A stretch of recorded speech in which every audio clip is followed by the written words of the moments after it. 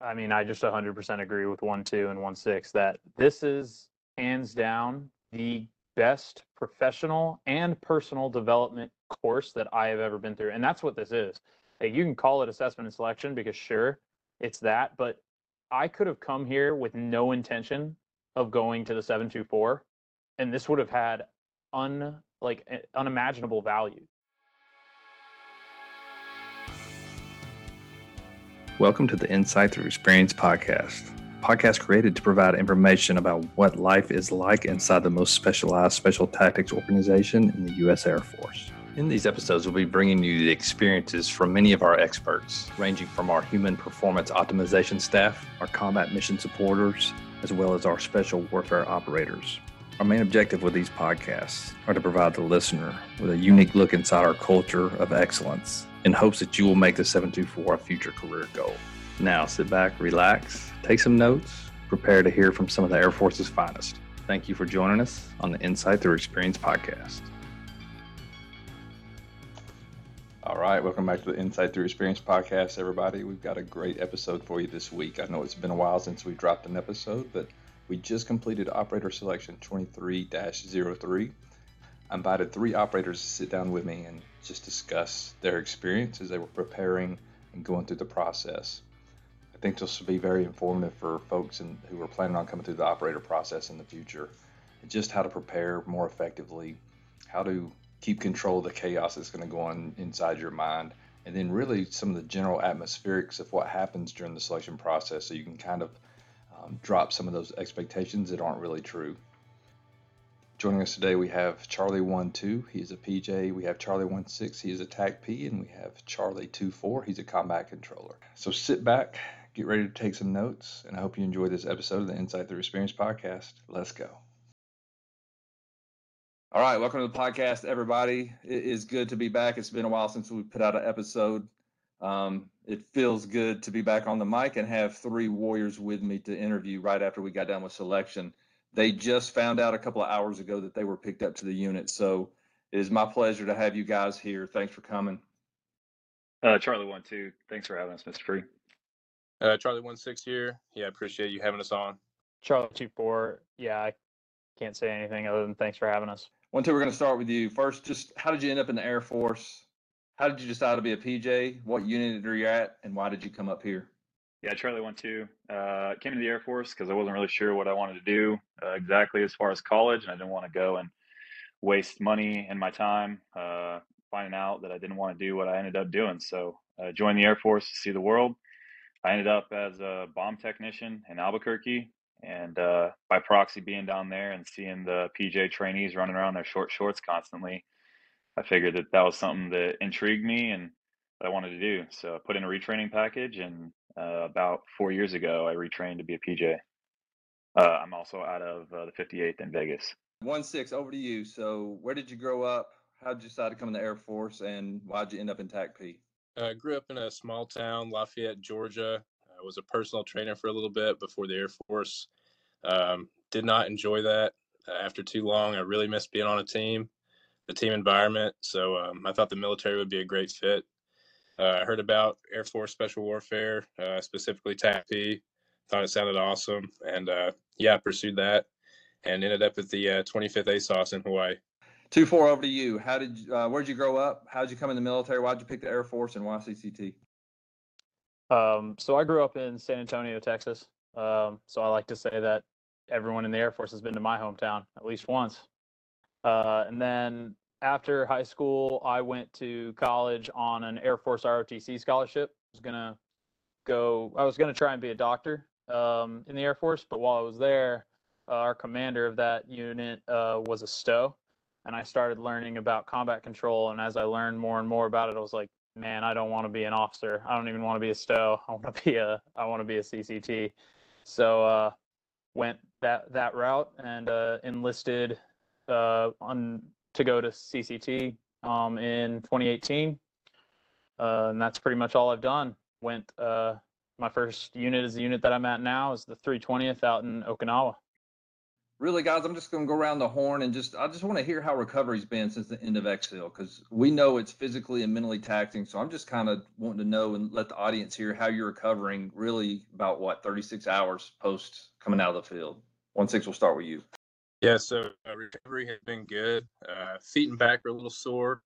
Got a couple of bruises, maybe a little bit battered up, but honestly, the pain of Exfil was nothing compared to pushing through a seemingly impossible event with the team. I mean, it's totally rewarding being in that place of suffering with those guys. So, but yeah, recovery so far so good.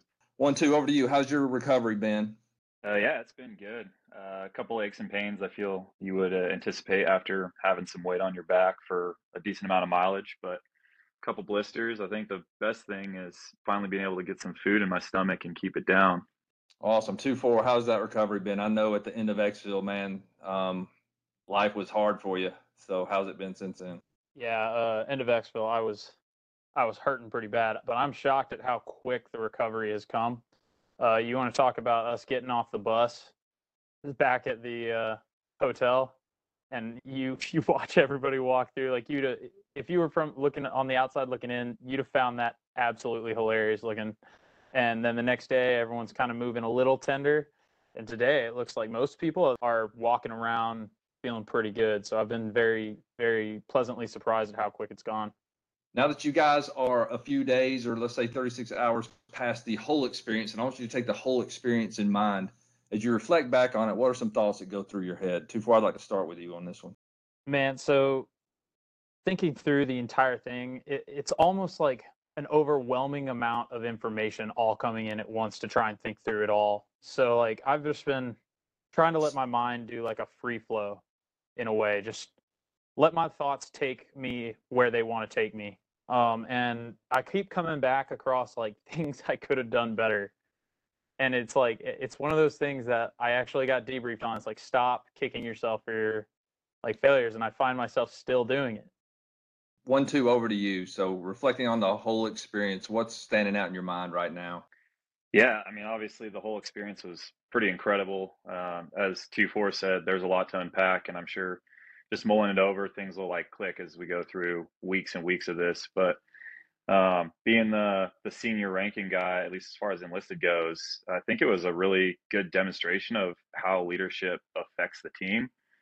There were a lot of things that I learned as far as motivating factors. I knew coming in that I had a tendency to get fired up, and that some people don't receive it well that way. However, there were times when being fired up was a good way to get the team moving. So I think that you know, the biggest thing that I've taken away from this is like knowing your team on a personal level, not just like a hey bro, like welcome to work, but knowing what motivates them, what fuels their fire, what like gets them up and going every day. Um, if you know them that intimately, like that makes you a better leader and a better teammate. Awesome input, man. And I agree with you. And try to set the process up to where we're going to force guys in leadership positions to have to use all tools, right? Because if you just have a hammer, clearly that works some places, but it's not going to work here because of the type of operator and support people that you're working with. So sometimes you just got to, I'm just repeating what you're saying it in my words. Sometimes you just got to know them on a human level and know what they value and use some of those values to get them to move forward with you. So, man, I thought a lot of you were doing that very well through the process, especially when you get tired on Exfil and other places. I saw some of that greatness come out. So well said. 1-6, over to you. So the whole experience, what's standing out in your mind right now? It's definitely a lot to unpack. I mean, it is a rapid selection, a fire hose process. And you think about the years of hard work that went into preparing for it, essentially, what you could draw from to address these novel problems that are totally abstract that you've never dealt with, or what you can use from your past to deal with things that is more familiar. So yeah, just reflecting on all of it, trying to get rested physically and mentally, come back from a taxing week. But yeah, other than that, just continuing to think about it and mull it over. So I'm going to just let the audience know that 1-6 had just completed another long selection process a little bit before. We won't talk much about it, but 1-6, I'm just wondering, and I know we'll probably talk about this in preparation, so I don't want to go too deep into it, but how do you go from that model to our model, which is, I would say, probably as different as you could have in selection models? I would say the transformation was hard in the aspect of there's actually a mental preparation piece that needs to be addressed, especially when it comes to the attributes that the 724 values. Um, Easier was that physical preparation already being accomplished, especially with those long mileage events. Um, so that made that part easier. However, the mental part was definitely hard to bridge that gap. Um, that was the major difference between the two selections. That's awesome. That's helpful for me. All right, 2-4, coming to you for this question. What part of the process did you value on a personal level, and why? Sure. So I think the thing that I valued the most on a personal level was the emphasis that y'all put on feedback in every step of the process, and then actually giving feedback throughout the process. Like, it wasn't like at the all feedback came at the end. You were getting feedback on every event right at the end, and sometimes during the event, and then encouraging and including within the process chance for you to get feedback from your peers. Making us do that, it just brings us closer. It brought us all much closer, and it made us all better in the moment, and we were able to carry that throughout the week. Awesome input, man. 1-6. Yeah, the thing that I valued the most was, frankly, working with guys that are better than me. I valued receiving that feedback, identifying my shortfalls, where I could improve, and achieving mission success afterwards. I mean, it was super valuable. They say if you're the biggest shark in your pool, you need to find a new pool. Not that I was ever the best guy on the team, but it's just it's refreshing to see guys that are just ahead of you and to be working with that and see where you can improve. It was very valuable. Awesome. Over to you, 1-2.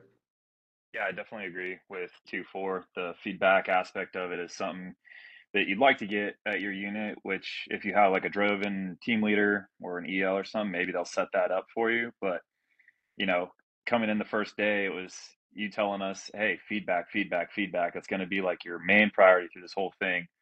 And I think all of us were like, yeah, okay, Mr. Free, we got it. And then, that second day or maybe that night, it was like someone said something a little cutting that was like, hey, basically fix your stuff. And it was like, oh, okay, well, if you're not afraid to say that, then I got some stuff for you.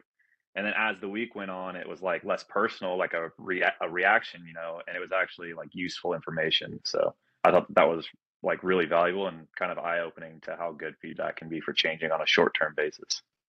Yeah, and it always gives me hope that if you guys can close the gap with each other within just a couple of days and are able to be honest and forthright and change behaviors on the spot, it's just, we can do it. We can do it in rescue. We can do it in the TACP community. We can do it in ST. I just wish we would. We need some leaders like all of you guys out there to take this back out and just start implementing it. And hopefully, eventually, one day it'll be part of our culture. But I would posit that we have a feedback problem in most of our units, and I just wish we could fix that because it's like we still have tethers on right now, and if we could just start getting the feedback process right, those tethers would be removed, and who knows where these units and the mission that we do for the Air Force and the nation, where it could go. All right, so let's talk about preparation. 1-2, we're going to start with you on this one. So looking back at your preparation before arriving, what was your broad strategy and how well did that play out at selection? So broad strategy was, do the things that are highlighted on the website, which is, the great resource that as long as you weren't born prior to 1980, hopefully you know how to use a website and the internet to your advantage by this point. But pushing past that, I think just developing like a very unique understanding about yourself and where your limits lie. I think a lot of guys, when they train for things, maybe just everyday training, don't push themselves. And so they don't really know where their physical and then their mental limit is. So getting together with my HPO staff and even my mental side, like really trying to devise a plan to push myself so that I knew what that felt like. So that when it started to happen here, I had something that was like a key in my head. It was like, okay, you need to reel it back a little or you're about to fall off a cliff and probably be unrecoverable. Staying with you, if you could go back and do it again, knowing what you know now, what would be some things you would add, take away, or change? I definitely think that one of the things I was a little underprepared for were just the official side of leadership, and then stepping into any leadership opportunity. It didn't need to be like mission planning course or planning an FMP, but just any individual circumstance where you could be in charge and be personally responsible for the outcome.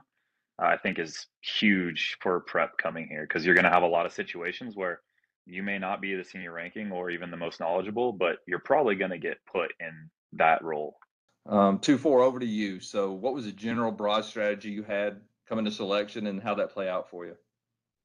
So for me, I had three different things that I was going to focus on. I was going to focus on personal, like studying, essentially, uh, a workout program, and then interview preparation with the psych doc at my unit. So for that first part, the personal studying, that's things like reading one of the books on the book list, or listening to podcasts, or just going through the mental resiliency paper on the website, things like that, to really try and better myself on my own. Workout program is self-explanatory, so I just followed that. And then the psych doc interview prep, I would say that was incredibly valuable. So if you've got like a psych doc at your home unit and you're not utilizing that person for that, you're cutting yourself short. What workout plan did you use? Did you use something off the website, or did you just let your HPO team build it? So our HPO team had one, and I was told by guys that had gone to selection prior to me that it was good and just follow it. Looking back now, I would not agree. I think that there are some places, and I've been asked to come back with like things that can help it, and I've got some thoughts on what I would change about it. But yeah, I would say that workout plan needs to be tweaked a bit, because I was hurting in some events that I should not have been hurting in. I could have been better in. Gotcha. That's a good transition. So looking back at it now that you know what goes on here, what would you adjust? What would you change? What would you keep for that preparation?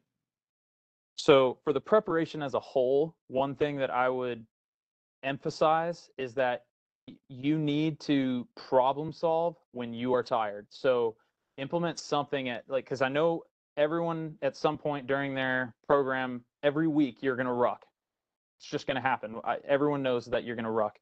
So what I would say is that if I could have gotten another person just to be like, I could just be like, hey, person, man, woman, can I get you to just go on this whiteboard, because this is where I'm going to end my ruck, and I just want you to write out 10 math equations or something. It can be whatever. It can be a puzzle. It can be a word game. Write out those, and I'm going to solve them as fast as I can when I get back. That, I think, would have been really, really valuable to just keep my mind going, because when I finished my ruck, man, it was like, all right, straight to the ice bath, chill, go home, eat, go to bed. So that would be the biggest change I would make in terms of like concept of it. 1-6 over to you. Broad general. What did you do to prep when you got here, and then how effective was it? My broad strategy was to follow the physical prep program and the mental preparation package provided at the 724 STG website. Additionally, I committed the 5 attributes to memory, and also read some of the book suggestions that help the reader improve themselves in individual areas. Those included like Peak Mind, The Upside of Stress, Breathe, Can't Hurt Me, just to name a few. And I found this very helpful throughout. So with all that in mind, knowing what you know now about the process, what would you do differently if you could go back and prep again? If I could go back and prep again, I would definitely seek out some public speaking opportunity, or just briefing a ground commander, maybe do a mock interview and just get some feedback. There's a lot of areas where we can improve our speech that we may not be aware of, especially if nerves come into play, like I often deal with. So yeah, just going back, addressing those early on, and finding solutions before you come to a selection would be very helpful. That's gold. Without revealing too much, just try to explain in your own words how many times you're going to be put in a situation that's high pressure and you're having to brief something to the cadre staff, to a GFC or whatever during selection. Just riff on that for a minute and give your opinion or your thoughts. Well, if you're nervous about speaking, it's going to be a lot more than you want. It's going to be at least, probably 10 to 15 times you'll get up, you'll speak to some part of a problem set that you're trying to solve or some portion of a mission. And you have to be able to essentially be able to explain what's going on competently to show that you can communicate and be effective at this level. I love that you threw a number out there because when you said 10 to 15, I was thinking, wait a minute, that sounds high. Now I'm thinking about the process, like, nope, it's at least that. So I want that to be a shock to the people out there, not to scare them away, but you just say, man, you need to do some prep. Just like you just said, you need to prep for it a little bit because it's every day, multiple times a day during selection, you're going to be put in that position. So love it. All right, 2-4, over to you for this one. What did you feel like your biggest weakness was when you were moving through selection? And when you realized it, what was your strategy to fix it? So my biggest weakness that I think affected me the most was towards the end. When we're on exfil and everyone's exhausted, my emotional side came out much more, and I started having like an emotional tone with guys, and it came off as if I was like angry with them, or like frustrated with them because everything's going on. You just want to succeed, so you're trying to tell guys where to go. You're trying to get them picking up jerry cans or whatever they might be doing, and that was definitely my biggest challenge. It also came out even before we were hitting that super physical stuff. I was given like a very specific example of something that I did, and I didn't even realize it until they brought it back up, and I was like, oh my God, I totally did that. And I felt horrible about it. But once I realized I was doing it within exfil specifically, we hit a point where we were done, and I told all the guys, I was like, hey guys, I know what I just came off as. I'm sorry. I promise you that I know y'all are doing everything you can. I'm not frustrated with you, and I just wanted to like bring them, like let them know that I'm recognizing it, I'm working on it, and I'm really happy with their performance. That had to be tough in the moment to hear it and then to get past it. So what was that like, man? Just talk a little bit more about that. Yeah, it is tough to hear that because it's like there's no refuting it. It's like as soon as it's brought to your attention, you're like, man, that is just accurate. So that's always hard to just be in a situation like exfil where you're just like you're trying to stay out of your pain cave, and one of the instructors comes up and shows you something that you are really messing up. It can drive you much farther down. So the challenge is, of course, don't let yourself get driven into that hole, for sure. Yeah, using the language that we talked about in the introduction, it's that comment's going to make you go self-focused quickly and then just keep just going down the self-focused freaking tunnel of death, man. So getting back to that task focus, what you were talking about, where the team, who's carrying what are you doing for the team in that moment? That's really, honest to God, the only way out of that, the only right way to go. Absolutely. And what I learned was this is the biggest lesson I have taken away. It's like a way to motivate people. We always do this thing where we're just like, come on, man, pick it up. You can push through this. Everybody's hurting. And really, those are empty words because they know. Like anybody here has been through the pipeline, they know. So what I found that was more effective was like give those guys who are really in that pain cave a goal, because that's what got me out of my pain cave was I all of a sudden had to do something. So give them a goal, be like, all right, here's what you're gonna do. You're gonna pick this jug up and you're gonna make it all the way to that chem light or whatever it might be. And you're, even if you need to put it down, you're gonna put it down and pick it back up as fast as you can, and just give them that goal, and they're gonna all of a sudden have something to think about other than how much pain they're in. Exactly. Task focus versus self focus. Love it.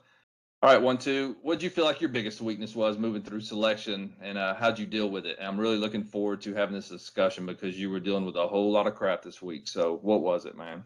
Yeah, we started off the week by doing some physical events. No shock to anyone listening, but I feel like I showed up for that pretty well prepared, put in max effort, and then came back to the hotel, started recovery by eating various types of food, working on team projects and whatnot. And within an hour or two, I just started losing my cookies. I could not keep food down anymore. And pretty much from the end of Monday night, all the way through even until Thursday morning, I was just throwing up endlessly, could not keep any food down. The most I could keep down was water and electrolytes. And so I would say the biggest weakness I had and struggled with was that like mentality is I knew I had put in all this physical and mental prep. And I felt like it was just going down the drain. And I was like, I know if I show up and I've eaten and I've done all my work, like I'll be handling infill and exfil just fine. But I started to doubt myself because I was like, well, I didn't train to not have any calories. I didn't train to be superbly dehydrated and malnourished going into the field. So I definitely would be lying if I said I didn't go into some dark spirals at times when I was just hovering over the toilet. Like, man, how am I going to pull myself out of this and be able to get through these next 2 or 3 days of physical events? Yeah, I think we can all agree. A lot of the cadre were obviously having conversations in the background and impressed with your ability to keep pushing forward. And to me, what it proves, I think, and you're a beast anyway, man. So you may be an anomaly. But if you prep hard enough and if you prep right for this, even when the universe starts pitting things against you, you can still make it through this process. You can. And that's what I just want to put out there. If you come here kind of half-ass prepared and something like that, you get sick like 1-2, this process is probably going to take you down pretty quick and you're probably not going to finish. 1-2 showed up very prepared. It was obvious. And even with the inability to hold calories down through some of the hardest parts of the event, he made it through. And he's not only did he make it through, folks, he freaking crushed it. So it was impressive, man. You were the first one that I've seen get sick during the process, that sick, and make it through. So well done. 1-6 over to you. So during the process, what did you feel like the biggest weakness was? What started kind of sticking out in the spotlight to you, and then how did you deal with it? So I had multiple teammates that were just sharp as a whip, confident problem solvers that could see a problem and identify a solution very quickly. I'd say my biggest weakness was communicating those ideas as quickly to contribute. I ended up having to sort of shift my role on the team to take maybe certain parts of those solutions and developing them further to contribute in that way.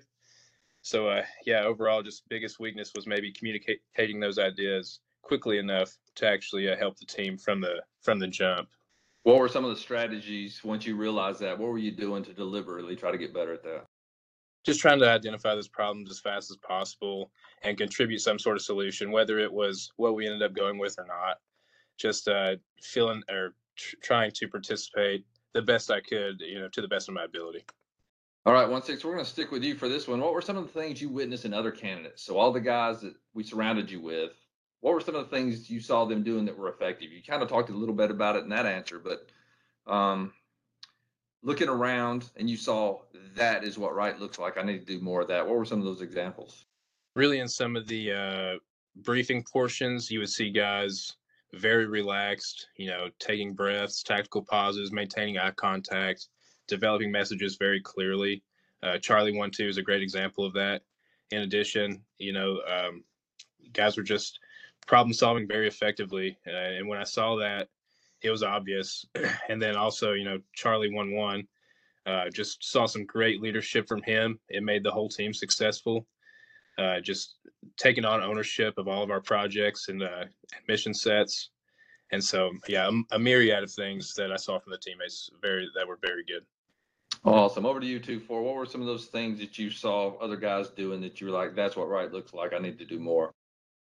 So I think the biggest one that I took away was from Charlie 2-6, and I wish he would have come out of his shell earlier in the process because oh my God, is that guy a leader? But his calm but aggressive is the way I've put it. I don't know if aggressive is the right word, but like, man, he's not emotional. He's very calm. He knows exactly what he's saying, but he says it in such a way that you understand the importance of what he's telling you and why you need to do it right now. So that style of leadership was just like, I was like, man, if I wish I could have seen that earlier, because I would emulate that 100% of the time. Additionally, saw some guys that always kept you accountable. Like Charlie 2-6 was again one of those guys, and Charlie 2-8 was one of those guys that just every time you went to do something, they're like in a very cool, calm way, they're just like, hey, also make sure you're doing whatever team project it is, make sure you're eating, get some food in you, like, how you doing? You good? Keeping guys accountable, thinking of Like, what's important? What do we need to do? And how can we move forward? So that would, I think, be the other one. That's why I love peer feedback, because what you just said about 2-8, we didn't get to see a lot of that on our side, right? And we just have to realize on the evaluator side that, and this is why I built the process the way it is man, the peers see it all. You're like the persistent ISR. You're like the MQ9 that's overhead for 24 hours.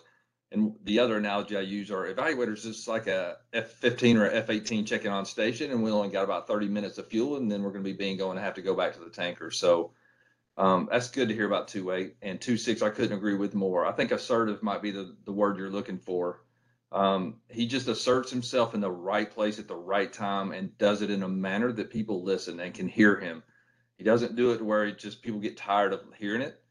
Exfil, he shined as bright as anybody.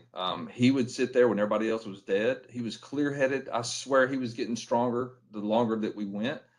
And he was taking care of everybody to his left and his right. And even across the road, I heard him talking to somebody and trying to take care of him. So I think it's some of that. And I'm a prior Marine, so I'm biased. But I think it's some of that prior Marine in him, some of those leadership lessons he learned there. And I think it was awesome. I'm glad you called those two guys out. 1-2, over to you. What were some of those things that you saw guys around you doing right that you're like, yeah, I probably need to do a little more of that? Yeah, so when you come in, you're going to do your introductions, and guys are going to kind of give their initial biases, things that they think they're good at. And to me, that was important because I wrote them all down, and then I was like, all right, I want to see if these guys live up to that, or if that's something we need to like give them feedback on. And Charlie 15 made the note of, yeah, the last team always called me team mom. And so I kind of chuckled at that. But then as I got sick, like, man, I will be damned if he did not start looking a lot like my mother, because he was constantly offering me. I think I still have like 4 packets of bone broth. He was telling me to go take like a 30-minute nap. He was just constantly badgering me in a good way. Yeah. So I realized that like showing that empathy when someone's down in the dumps, it doesn't have to be sick, but even just like feeling like crap or not feeling like they had a good rep, can go a long way by fixing that mental state. All right, this is a fun question. 1-2, we're going to start with you. If you could go back and do one event, you get one event over, what would you go back and do and why? I mean, the one that I had the most fun with, but I also think is probably the one that's most universally helpful, at least for our general career fields, is the problem solving pipes. I don't know exactly what to call it, You but call it the leadership event. the leadership event, man, that was such a great, just full rounded ability to look at someone's attributes aside from drive, because it took communication, being able to highlight what individual things you needed to do, as well as how well you can work with your team, not get frustrated when they have a bunch of answers, handle the stress of all the different problems you're handling at the same time. And then the competitive side of all of us comes out, and it's like, well, crap, man, we were so close. I could do that again. Like, I could totally build that if you just give me like another rep. So, with my team, we were definitely very close. And at the end of it, I was like, I want to do that again. We could totally get it. Such good feedback for me. And that is one event that has stood the test since I started tweaking this back in like 2013 and 14. That's one event that we've kept and has kept getting better. And I think we've got it dialed in now. Okay, 1-6, over to you. If you could go back and do one event in selection, what would that event be and why? It's going to sound a little crazy, but I'd have to say Exfil. To me, there's nothing like suffering with the guys, and there's no better way to show the evaluators you're about it than just absolutely grinding to the end, giving it all you have. And yeah, if I had to do one event again, it would certainly be that one. I thought it was just one of the hardest things I've ever done, but also just a blast when you look back and think about it. I mean, just incredible. What would you change about you during that event if you could go back and adjust anything? I would definitely like to think that I could go back and make more of a difference as a vocal leader, as opposed to someone who's just carrying the load. However, in that situation, Charlie 1-2 had such a good command of things. It felt right to just be one of the guys carrying the weight and being that solid foundation for the group. Man, good insight. And it's also imperative to us for people to realize, just like you just said it, sometimes your role is to carry the freaking litter or carry the jugs and just to move forward. So well done, man. 2-4, over to you. What's that event you want to go back and do again and why? I'm really glad none of us actually had the same event. Because I would say the Sokolov problem. Check. Absolutely. And I mean, it's not only just because I failed that problem, but it's because it's the problem that I think embodies truly everything, all 5 of the attributes that you're going to have to display to get hired. It is what I call and tell everybody that comes watch it. It is the perfect event. So imagine you're on stage and out in the audience are people who want to come up here and give this a shot. What advice are you giving them to hopefully prime them and set them up for success as they are getting ready to step up here to go through the process? I think that, I mean, you hit on it in all the other podcasts, but it really is true. I think 1-6 had a good point about, your why, your reason to be up here is so important that no matter how much you prep, physically, mentally, emotionally, whatever, if your why is not good enough, like you could be, a Boston Marathon winner, and eventually at 30 hours in, lap 2 of whatever, you're gonna be like, man, screw this. I am just tired of this. So understanding and having a good interpretation of like why the heck you want to come up here, I think is really important and will drive you way past any of your physical limitations will. And then just, being prepared physically, that's the one thing I feel is within your control, that when you come up here, if you're physically prepared in every way, like that's just one less stress piece on you that you have to deal with. There's going to be so many other things that come up that you want to control as many variables, if you will, beforehand. Awesome input. 1-6, over to you. Yeah, for people that are looking into coming up and giving this a shot, I would definitely say start at the website, visit the links, study up on the mental homework as well as the books to improve yourself. And like Charlie 1-2 was saying, I think the foundation is physical preparation. I mean, if you have that squared away, you have a lot of bandwidth left to improve in those other areas, and make sure your drive is there, because you are going to be challenged and you're going to be pressed. And if you don't know why you want to be up here, it's going to be very easy to stop. So just make sure all that's good to go before you come up, and you'll find success. Beautiful. Thanks. 2-4, over to you. The physical prep is amazing. I love that answer from 1-2. That's just true.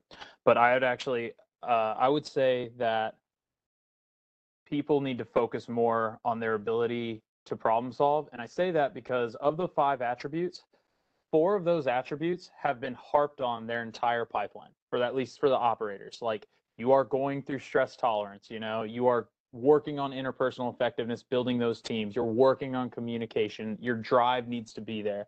But your problem solving process has never been challenged. At least it wasn't when I went through the pipeline. The results might have been challenged. Like, they might tell me I was stupid for thinking this might work, but the process itself was never challenged. So, like, reading the books that that the website recommends for problem solving would be the biggest thing I would say would set people up for success, because it's going to open their mind to the most abstract of those character traits that y'all are looking for. That's good. And I think we talked about it as we moved through A&S about how even when we give you something novel, those train tracks that we talked about in the podcast, the problem solving podcast, how you see it every time. I'm fallible to it. We're all fallible to it, of how even though it's a novel problem that needs a novel solution, our brains are just going to reach to familiar stuff and try to turn that familiar stuff and fit it in a, it's like grabbing a square and trying to fit it in the circle hole. And that's what we keep trying to do over and over. So I agree with you. If you go read some of those resources, listen to the problem solving podcast, even though it's my voice and everybody's probably tired of hearing it, just realizing that, man, if I just start asking myself or others questions, maybe I can pull them out of that rut, out of that train track, and go somewhere else that I need to go to really figure the problem out. And I said it in the podcast, so I just want to say it again on this one, of the military. We got to have structure. We need things like 9 lines when it comes to CAS and stuff to keep us in the box. But my goodness, that box also really restricts how we solve problems too, because we're always kept in a box and using formats. And I think somebody wrote it in their feedback. I can't remember if it was one of you guys. It was TACP for sure, that just said, my whole career, I've never really solved a problem. I'm just plugging numbers into a format and then reporting that up to an aircraft, and they're executing too, but I'm not really solving the problem. I'm just using what I know and plugging in numbers. You could argue that that's true or not true, but I think it's a good way to look at it. And there's another, I don't know if y'all have ever heard this. Have you ever heard that a guy was walking down the street at night? It's dark. He walks by an alleyway and there's a dude underneath the street light and he's looking for something. And he says, "Hey man, what are you doing?" The guy's like, "I'm looking for my keys."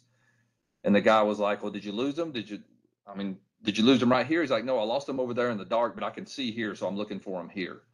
And that's kind of what we're talking about, right? You're trying to solve a problem with those train tracks. You're underneath the street light. The answer's out in the damn darkness, but we don't go to the darkness. We stay in the comfortable street light looking for it when there's no chance we're going to find it there, right? So that's a great analogy, or honestly, it's a beautiful story that points us that we've got to read books. We've got to do things outside of that street light, move into the darkness so we can expand the street light eventually and solve problems a different way. All right, I've got 2 bonus questions. Are we ready? Some of the feedback you guys gave me on the question of, hey, what's some of the things holding guys back from coming up to the unit and trying out? And one of the key things that was mentioned several times is that guys don't want to go through another A&S process for whatever reason, right? And I know that's true because a lot of them have told me that. But I want them to hear from your words, people that just experienced it. What is the difference between what you experienced when you were at Lackland or in your process through the pipeline, and what's it like here? Just so they know when they get here, I just want them to know what the expectations are. So in their mind, right, they're still underneath the street light, thinking about Lackland or thinking about whatever that process was. I'm trying to move them in the darkness and realize what the truth is up here. So 1, 2, if we could start with you, just give me the differences between what you experienced when you were coming through the pipeline, which as a cross trainee, I'd be interested too, because you were more mature when you came through, you were older. What was that experience like, and how is it different to what you experienced here? Yeah, I mean, it was kind of retrograding, going back into a pipeline after being a 26-year-old man, living his life, doing his thing, and then kind of going back into what seemed like at the time a model that was built strictly around kids or people who hadn't really done a whole lot in life. Um, and it didn't allow for any flexibility in that model. So it was kind of, if you were a 30-year-old coming in, like you were treated like an 18-year-old, and if you're an 18-year-old coming in, you were treated like an 18-year-old. I would stress that even for me, that was kind of one thing I was worried about coming up here, is maybe the bad taste of, oh, I don't want to get like screamed at again or dropped because someone couldn't tie their shoelace when they woke up. But after going through this process, like I think there was a TACP I went through airborne with that went through selection. And he was like, "Man, the greatest like professional development you will ever do in your entire life is going to the 724 ANS process." And I took it, heard it, went out the other ear. But now that I've been here, I could not agree more. Like there's no games, there's no fluff. The instructors are not degrading you for any reason. Like they're strictly here to observe and put on the process and then to give you feedback. And then what happens and how you change as a person is totally based on you. You can take the feedback and run to the moon with it, or you can let it go in one ear and out the other and be like, they just didn't know what they were talking about. But that would be a failure on your part because they have so many instances to really see the true you. Well said. I appreciate that answer. 1-6. How about you? What's the difference between what you experienced at the inception point when you came into Aspect War and your experience here? Yeah, I'd agree with Charlie 1-2. This is a professional development course. There really is no win or lose. If you come up here with a growth mindset, you're going to walk away with a lot of valuable knowledge that you can take back to your unit and utilize to improve everyone in your shop. And that's something that's not going to happen at a traditional assessment selection course to earn a beret.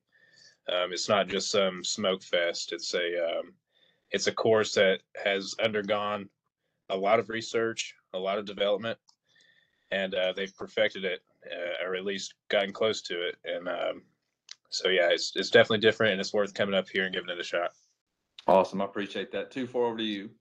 I mean, I just 100% agree with 1-2 and 1-6 that this is hands down the best professional and personal development course that I have ever been through. And that's what this is.